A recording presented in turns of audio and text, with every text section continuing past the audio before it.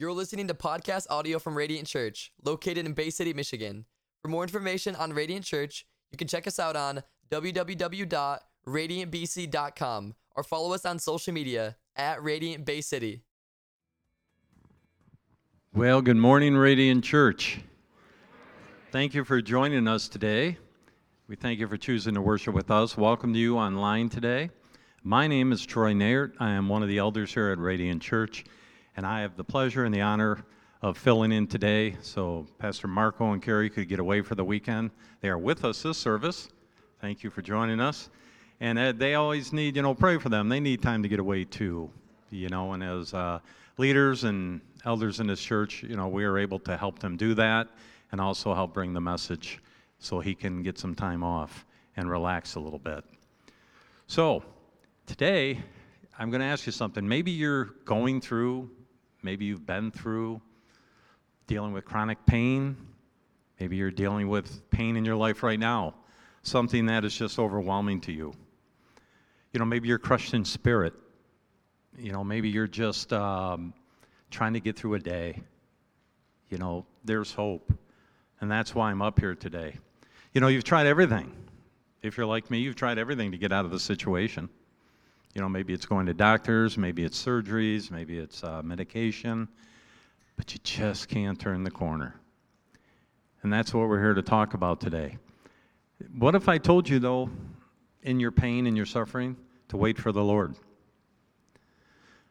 What if I told you that God is faithful in all situations? What if I told you that our pain is incomparable to the sufferings of Jesus Christ? A lot of times we get so focused on the pain that we forget the healer of pain, the comforter. So today I'm going to share with you some of my story. Some of you know me, some of you don't know, so we're going to kind of bring you up to date today. And through this, I hope through my story it shows how God has used my pain to make me more like Jesus. Let's pray. Father, Lord, we just thank you today for your mercy, for your grace. Father, my prayer today is, as the second song that they sang today, Lord, for you to do what you want to, that you begin moving in hearts and moving in minds of those that are sitting here, those that you know who they are, Father, that are sitting here today, that are in pain, that are have been through something horrendous, Lord, and they have maybe given up. So, Lord, today I just pray that this word from you is something that helps them, Lord, helps them to remember that despite what they feel, they have a Savior that endured much pain to save them, to be their Savior. So I give you this message, Father. I give you this morning, Lord, and I thank you for those that have joined us both here and online. And we thank you in Christ's name. Amen. So can you remember a time in your life, where Jesus really became real to you?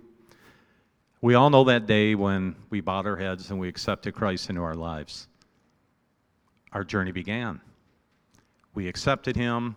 He became our Savior. We turned our lives over to him. He began to remold us and form us. So that's why they say born again. You get a second chance. You get a chance to accept the love of Jesus Christ. Well, Christ has always been a part of my life. I accepted him as my Savior in 1983, and the journey began. He was always close to me, but there was a day that he became so real, so present, was May 5th, 2016. It was that day I was living the dream. I started a new job. I was working from home. I retired from the RV business after 15 years. And I was able to set my own hours. I was able to go out and inspect RVs for damage and report back to the insurance companies. I was in something I knew. And I was working from home, which gave me more time to ride, which gave me more time to be with Ann and do things and set my own schedule. I thought I was in control. So I remember that was a rough day. It was a cooler day. It was May 5th. And I just remember I wanted to blow off some steam. I had estimates to do. I had things that had to be into my boss. Insurance companies breathing down my neck. Where's this estimate? So I said, I know what to do. I'm going to go for a motorcycle ride. So I geared up, and for this day, I decided to just gear it up because it was cooler. So I put gloves on, I put my leather jacket on, put my boots on, my helmet on, which I always wore. I went into my Spotify, loaded up Volbeat, and I hit the road. But before I left, I asked my Anne Marie, I said, do you want to go? She says, heck no, it's too cold out. To know Anne, when I had my motorcycle, if it wasn't above 80, 82, she ain't going nowhere. She would not get on the bike. And then when she was on the bike, in that 80, 85 degree weather, we had communication in our helmets so we could talk to each other. Oh, wow, did you see that? Oh, wow, is that nice? What I heard, it is freezing. Are you going to stop soon so I can warm up? As the beads of sweat came down my head, I'm thinking, sure, we can stop. And we would stop, and she'd get herself a cappuccino, and she'd be riding on the back of the bike, enjoying her cappuccino in the heat. I'm like, okay. So that day I took off, and looking back now, I'm so grateful that she didn't go. I'm so grateful. In God's mercy, she said no. So I took off, and the ride, as always, was beautiful. Music in my head, looking at God's scenery, just enjoying life.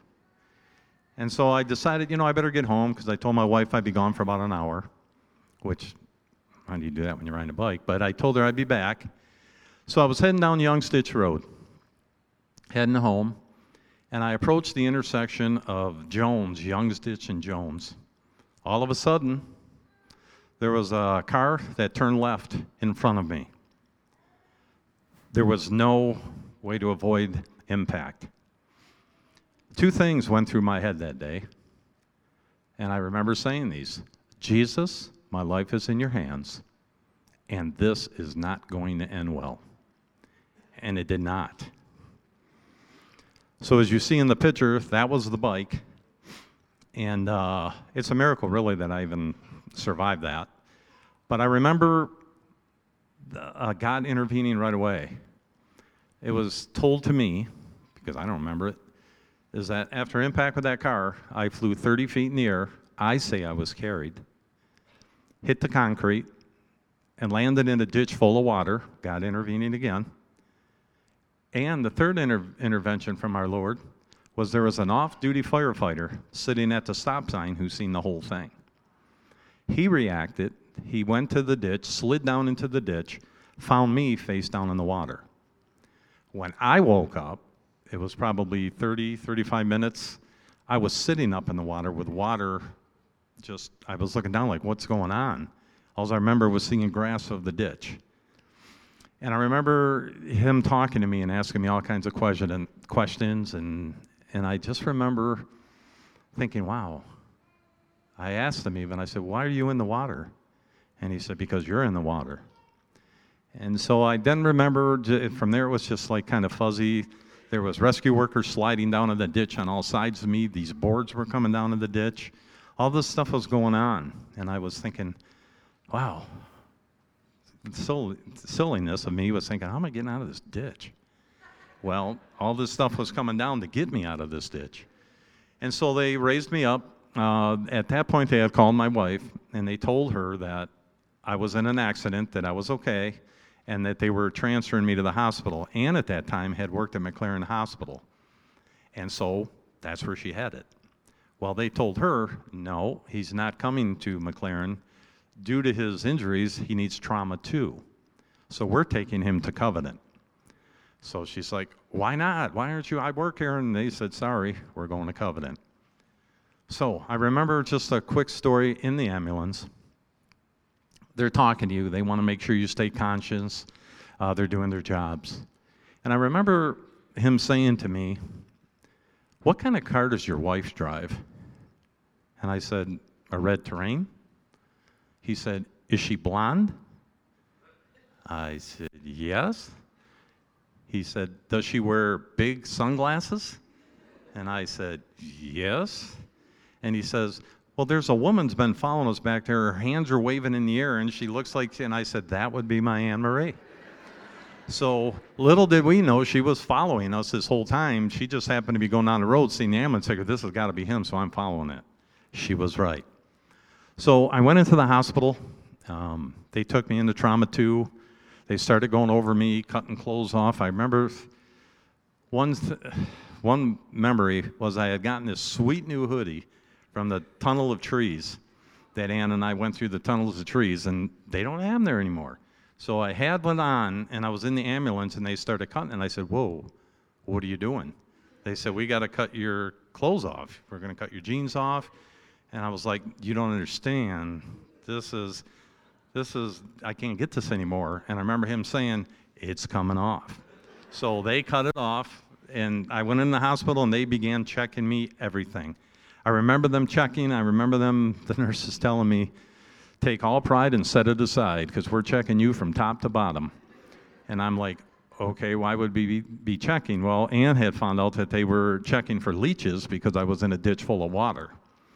So they had to check me out to make sure. Then the party started. It was on the gurney, x-rays, MRIs, everything. They just took me, and I was gone, and poor Ann is sitting there waiting to find out what's going on. And I'm going to give you a list of what was going on. From the accident, the first thing they found was a brain bleed in the frontal lobe of the brain. The frontal lobe of your brain is responsible for like memory stuff, moods, things of that nature. Ann would already say I'm moody, but she would say that had affected me. So I'm thinking, okay, a brain bleed, all right? And then thinking, oh man, that doesn't sound good. So then the next thing they found was a fracture of the C7 vertebrae in my neck. I broke my neck.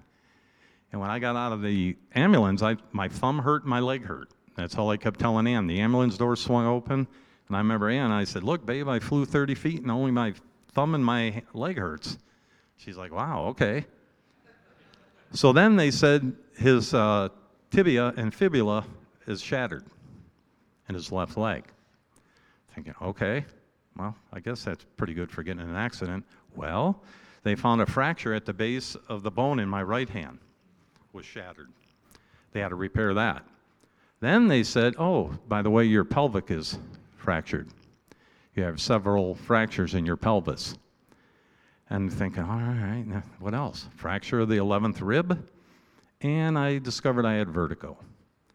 So there was a lot going on that day, and I just remember, I guess they did surgery on my leg. That surgeon left, and the hand surgeon came in and did my hand.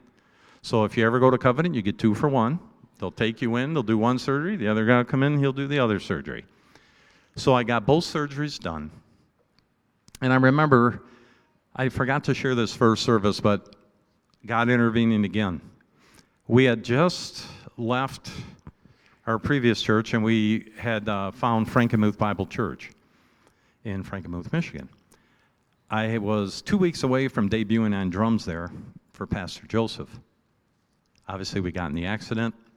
That got changed. I remember a woman coming up from our old church. She came into the room, and she said, oh my gosh, and we told her the injuries. She laid hands on each part, my leg, my pelvis, my ribs, my head. You know, and I just was grateful that she would pray over me. Well, the next day they sent me down to check on the brain bleed, and it was gone. They couldn't explain it, but it was gone. The touch of God. So then it began. I moved into the Hotel Covenant, and I was there for 3 weeks, which was a hard 3 weeks. You know, I'm thinking in my head, I went away for a motorcycle ride, and I'm not home. So 3 weeks I laid in there getting to know the different nurses, the aides, and it was just so special, you know, God intervening again. I would share my faith. We had nurses come back that weren't even working on that floor that day to check on me. They would pop in and say, hey, Troy, how's it going? Another opportunity to witness. So that was good stuff. You can put those, oh, you got them up. Thank you, man, you're on it, Brittany. So the surgeries in the hospital was 2 on my left leg, my pelvis and my right hand. You can see the pins sticking out of my right hand because they had to basically rebuild that, and I am right-handed. So there you lie in the hospital. You can't get up because of the pelvis. They told me, oh, by the way, you're not walking for 3 months. So it's like, how do I go to the bathroom? We have these things called bedpans. We have these things called urinals. You ring the buzzer, we come in and we take care of business. I'm thinking, whoa, what do you mean? Well, I found out what that meant. So it was very hard on me, and that was one of Ann's fears, because she would tell you that I'm a very private guy. And all of a sudden, I had nurses coming in saying, oh, you have to go to the bathroom? Okay, let's go. I'm like, you leave the room? You know, so it was a humbling experience. I learned humbleness as Christ displayed.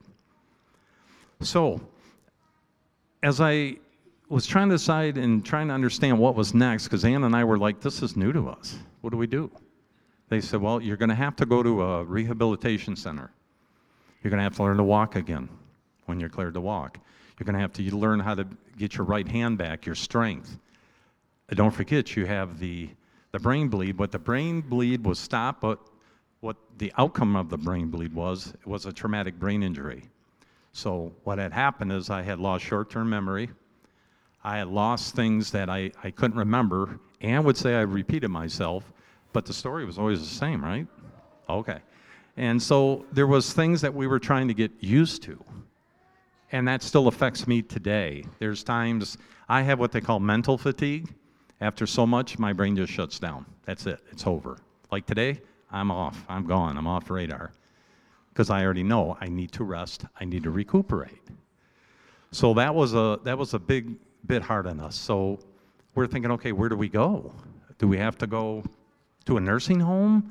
Do we have to go, where do we go? And Ann's like, I can't put him in there. So my little detective there started looking around, and she stumbled on a place called Rivers Bend Rehabilitation Center in Bay City, Michigan. It's a place that cares for the people that have had brain injuries and people that are struggling. They have great therapists, and they help you right through it. Because of the brain bleed and because of the damage there, I was able to be considered. But the problem is they considered me a 3-person lift. So they need 3 people because I couldn't do nothing. So they started looking and thinking, okay, where are we going to take them that they can have 3 people? Rivers Bend came to the hospital, visited Ann and I, and they said, we think we can do this. And Ann's like, okay, can you do it by Friday? This was Tuesday. And they said, well, 'cause I wanted out of that place. I didn't want anything more to do with the hospital. Sorry, nurses, doctors, I want out. So she asked them about that. Well, guess what? I was on my way in the ambulance on Friday to Rivers Bend, my new home, for 3 months. So as I was there, you got those pictures up, Brittany? That became my home. That was my physical therapist over here. She was helping me that day. That's when they started to clear me to get up and walk. I was able to actually get up, put some weight on it until they said I was turning white, and then I sat back down. And that was a struggle. That was as I went from the wheelchair, I went to the walker. That was at the gym. Eventually to the cane. Some of you might remember me here before. Once in a while I would use the cane after surgery. So once at Rivers Bend, I started learning different traits. I started learning that, Troy, you're not in control. Troy, you don't dictate what happens, I do.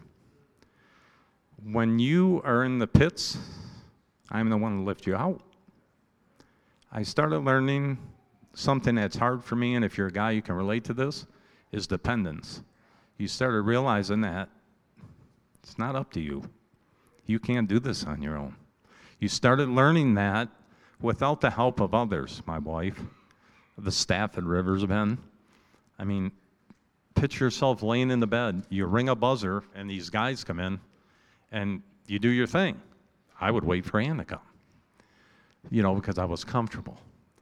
So you just got to remember that you think you're in control of things, and you think that you dictate what happens? You don't. You really don't. You can be safe as you want. I was a safe rider. Ann would tell you that. I always said I went on the back roads because they're safer. The back road is where it happened. You can't escape those things. So I remember at Rivers Bend, as I started to get to know the patients, I began to be known as the, here comes that Christian guy, when I went to the gym. And I was able to talk to patients.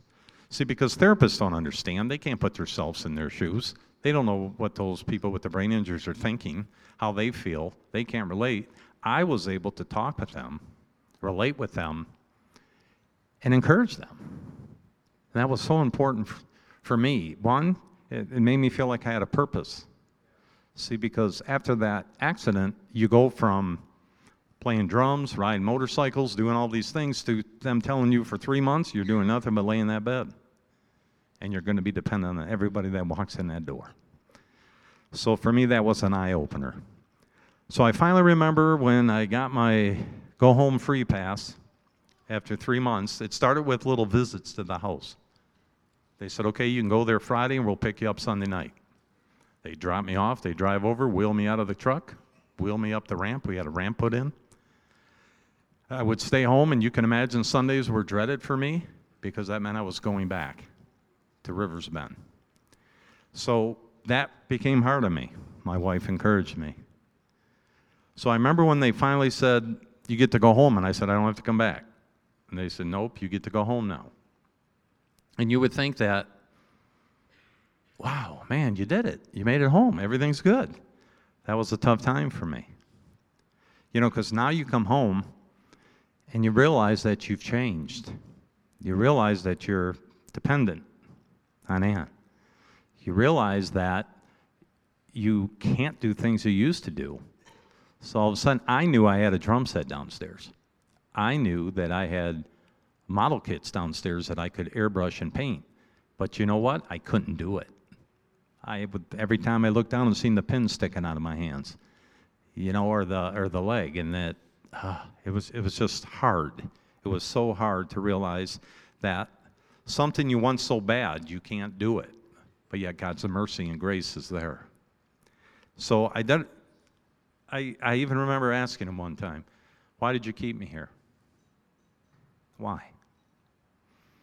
I kidded with Ann, and she didn't like the joke, but I don't know. I was serious. But I would said to her, if I did not survive that accident, I win. I'm home. I'm with my Savior. If I did survive, I get to have more time with her and to do His work. So you see what I'm saying? Either way, I win. So I started thinking, man, this would have been so much easier to go home because now I'm not going to go through all this. I'm not going to go into surgery after surgery, therapy, depression, whatever. I wasn't going to go through those things. So as gracious as God is, He reminded me about our conversation and when I was at Rivers Bend. The breaking point for me came when I was, complaining, angry, and talking with God. He simply said in love, what's your favorite verse? I said, well, you know that. It's Psalm 46:10. And he said, then I need you to be still and know that I'm your God. That did it. That turned it around for a little while. So, came home, my journey began. But what I didn't realize is this journey was a discovery of who I was, more importantly, who I was in Christ. Little did I know that this journey would help me become more like Him, which I come to find out. Flash forward to today. It's been 6 years since my accident. And I had 2 more surgeries on my left leg in the last year. You can put those up, Brittany. I had all the hardware removed, and I should have told you, graphic warning, some of these photos might creep some of you out. Somebody would say, is that all you got? That was the surgery when I got the hardware removed. As you can see, it's not the typical scar. This was the surgery after they put my knee in. My new knee. I'm bionic now. So what they What you don't know there is that surgery there, after I was buttoned up and trying to deal with that, I had to wait 4 months and go back in and get that same scar opened up to put the knee in. They were concerned for infection. They were concerned for gangrene, all the things that could set in. They wanted to make sure that my leg was going to handle it.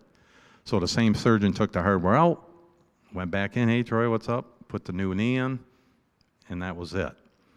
So you think, oh, good, you're done with surgeries. Well, just 3 weeks ago, I had surgery on my, well, I'm going to say my good leg, my right leg. Being the weight and everything, the way I walked and the way I reacted from the injuries from the left leg, I ended up getting a torn meniscus in my right leg. So that's the picture of the recent surgery. And they repaired that. And I thank God that is much better. It is much better. So again, God shows up again. You know, and I still carry the weight of everything that I've been through. You know, and after the surgery and that, I started noticing my legs being stiff, numbness, tingling. I'm thinking, oh, what's this? Did the surgery go wrong?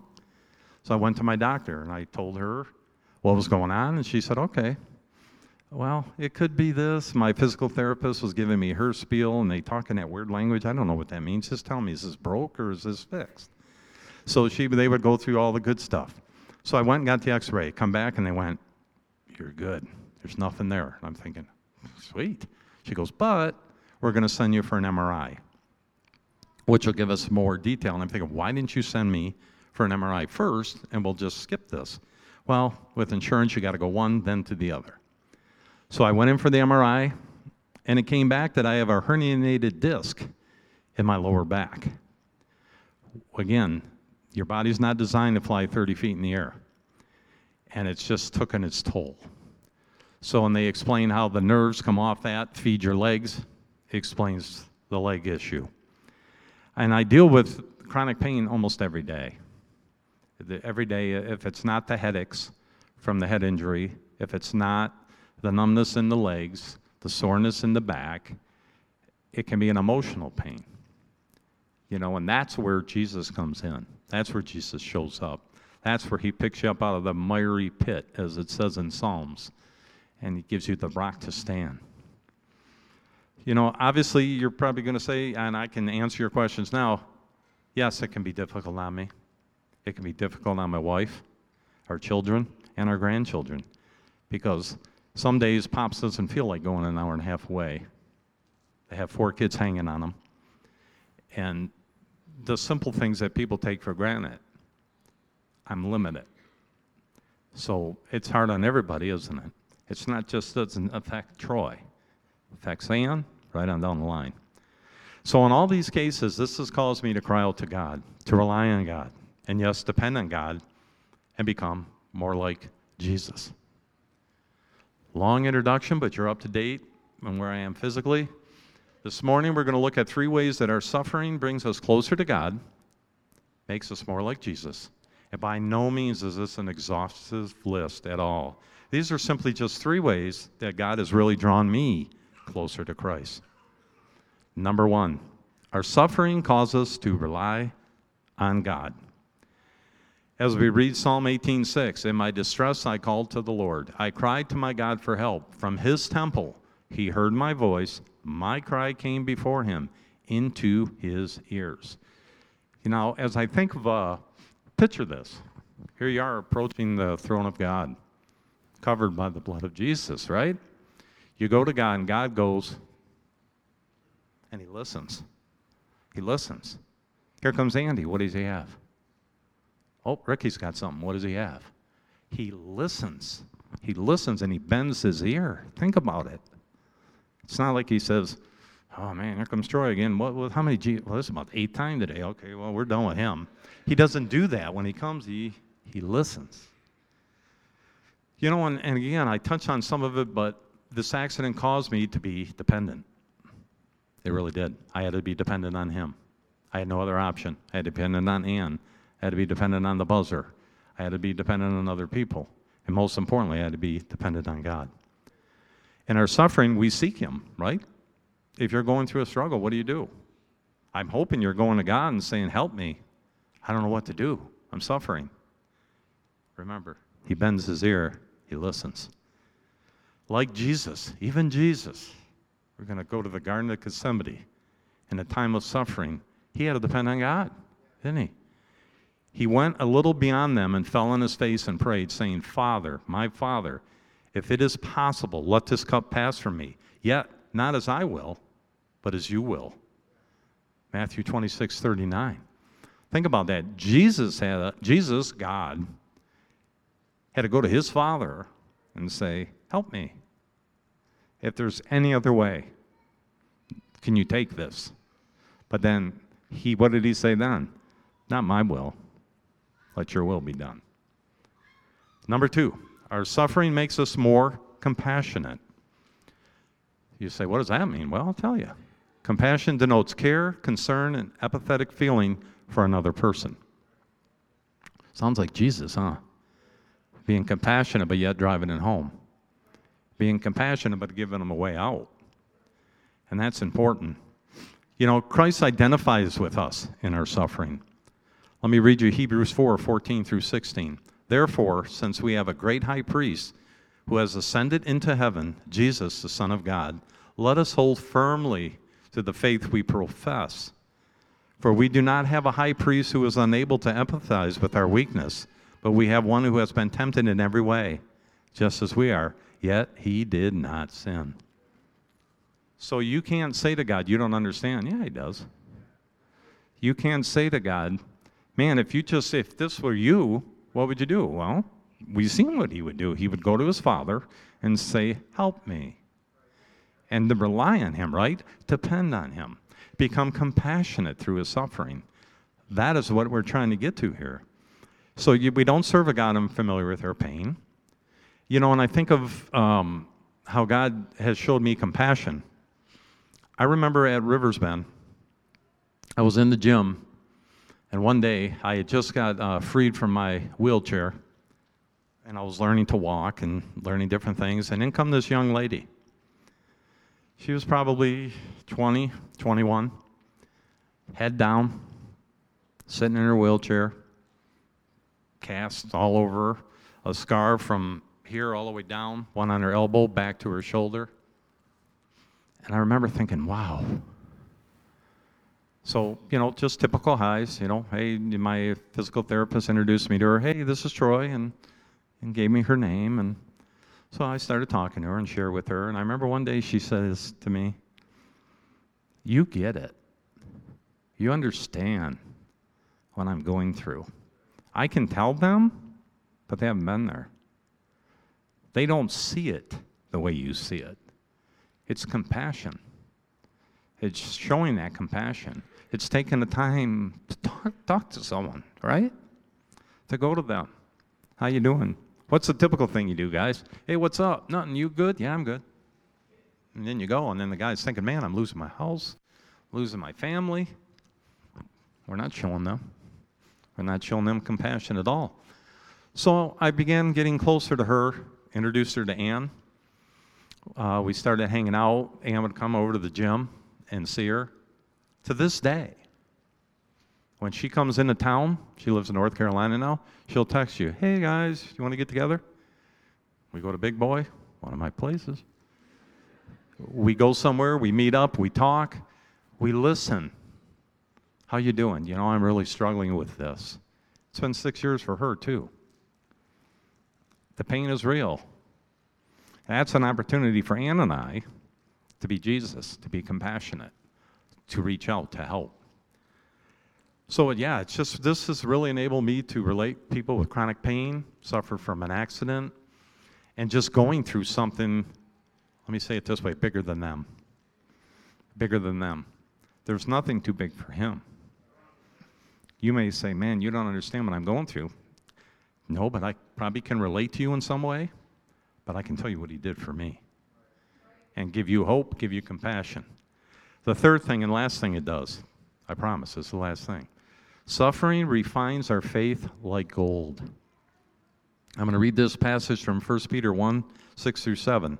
In all this you greatly rejoice, though now for a little while you may have had to suffer grief in all kinds of trials. Sound familiar? We all face them. These have come so that the proven genuineness of your faith, or greater worth than gold, which perishes even though refined by fire, may result in praise, glory, and honor when Jesus Christ is revealed. And that's what I'm getting at. Do you hear what this says here? When you face grief and all kinds of trials, you come so that the proven genuineness of your faith, what happens when that enters your life? When you face something, does your faith grow or does it go away? All of a sudden you forgot how to pray? All of a sudden you forgot how to read the Bible? All of a sudden you forgot how to talk to someone? Come on. That's what God does when He gives people. You go through trials, and it's not to hurt you. It's not to harm you. It's to help you grow. God wants you to draw to Him. God wants all of us to have a genuine faith.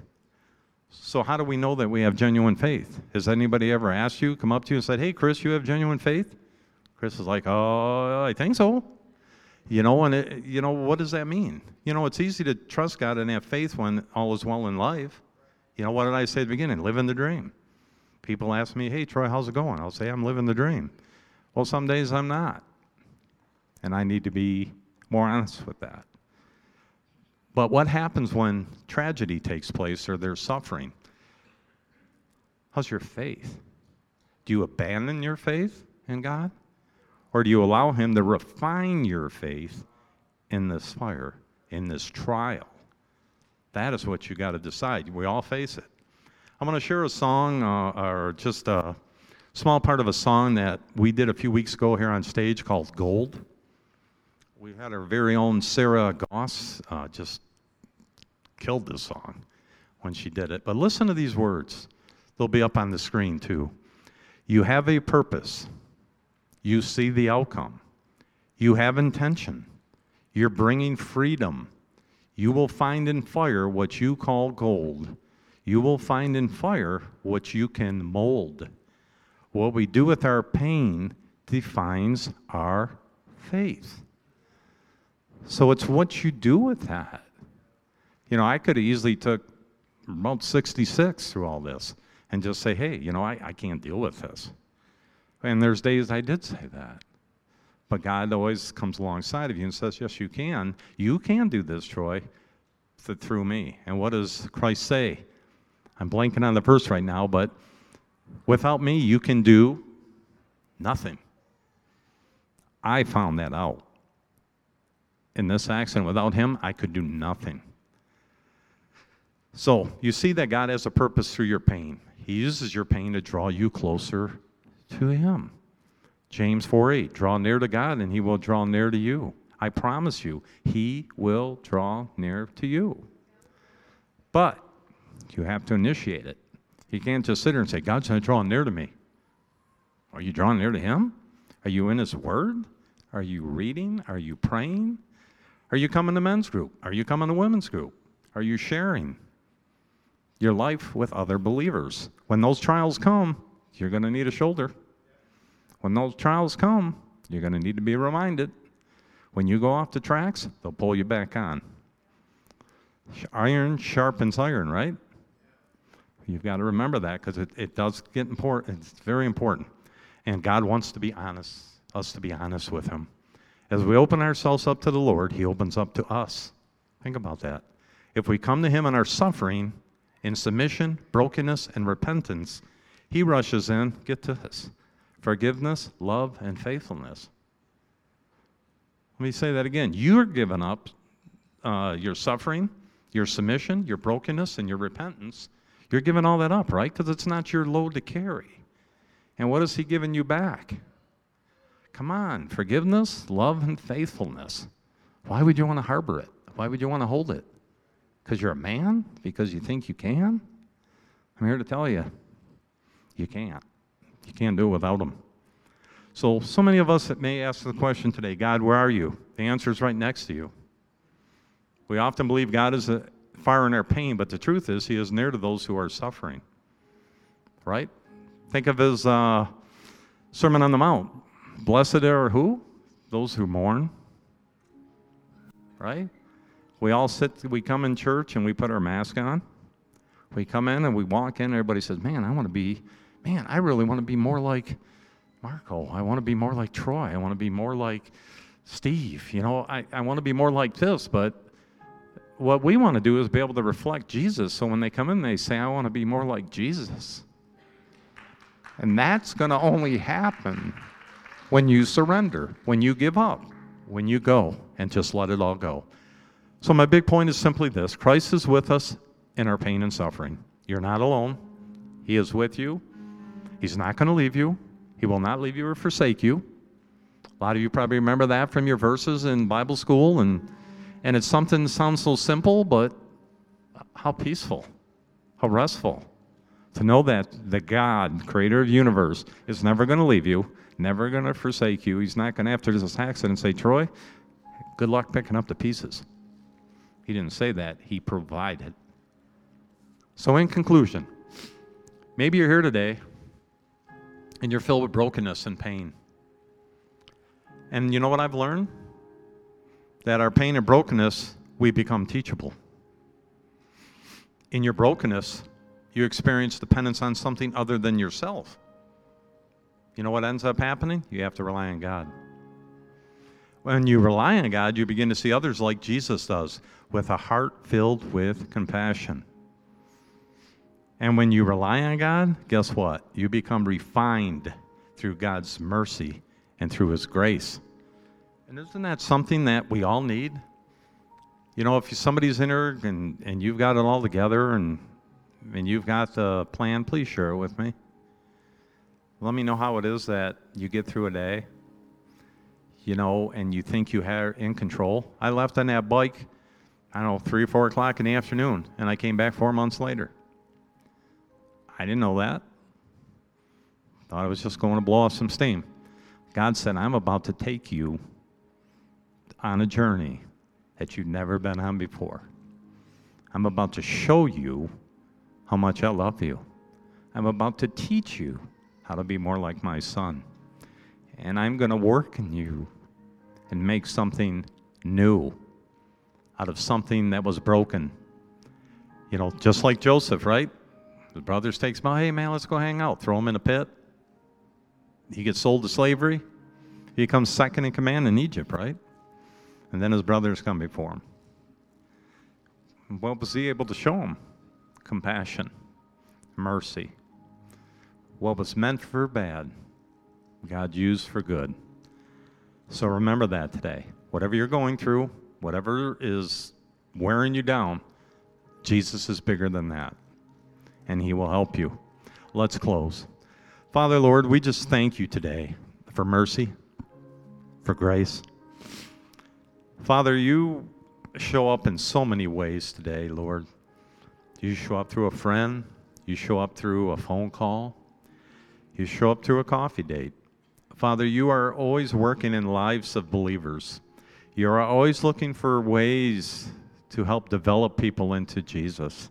You're always looking for a heart that says yes. You're looking for a heart that is willing. So, Father, today I pray that you search this auditorium today. Holy Spirit, begin moving in hearts and minds. Father, you told me in the first service that there was somebody in there that this would hit hard, and you were right. And Father, I just really feel that there's someone here today, Lord, that has not let go, has not just released the pain, has not released the anguish of what they're going through. They are selfish with those feelings, and they are saying they are mad at you. So, Father, I just pray today that freedom is brought, chains are broken, and that they come up, Lord, and that they seek you today and see the healing power of Jesus Christ, and the peace that passes all understanding will be theirs. And you will show up in the storm. You will be with them. And I thank you today, Lord, for what you had to say and what you have taught me and continue to teach me each and every day. And I thank you today in Jesus' name. Amen.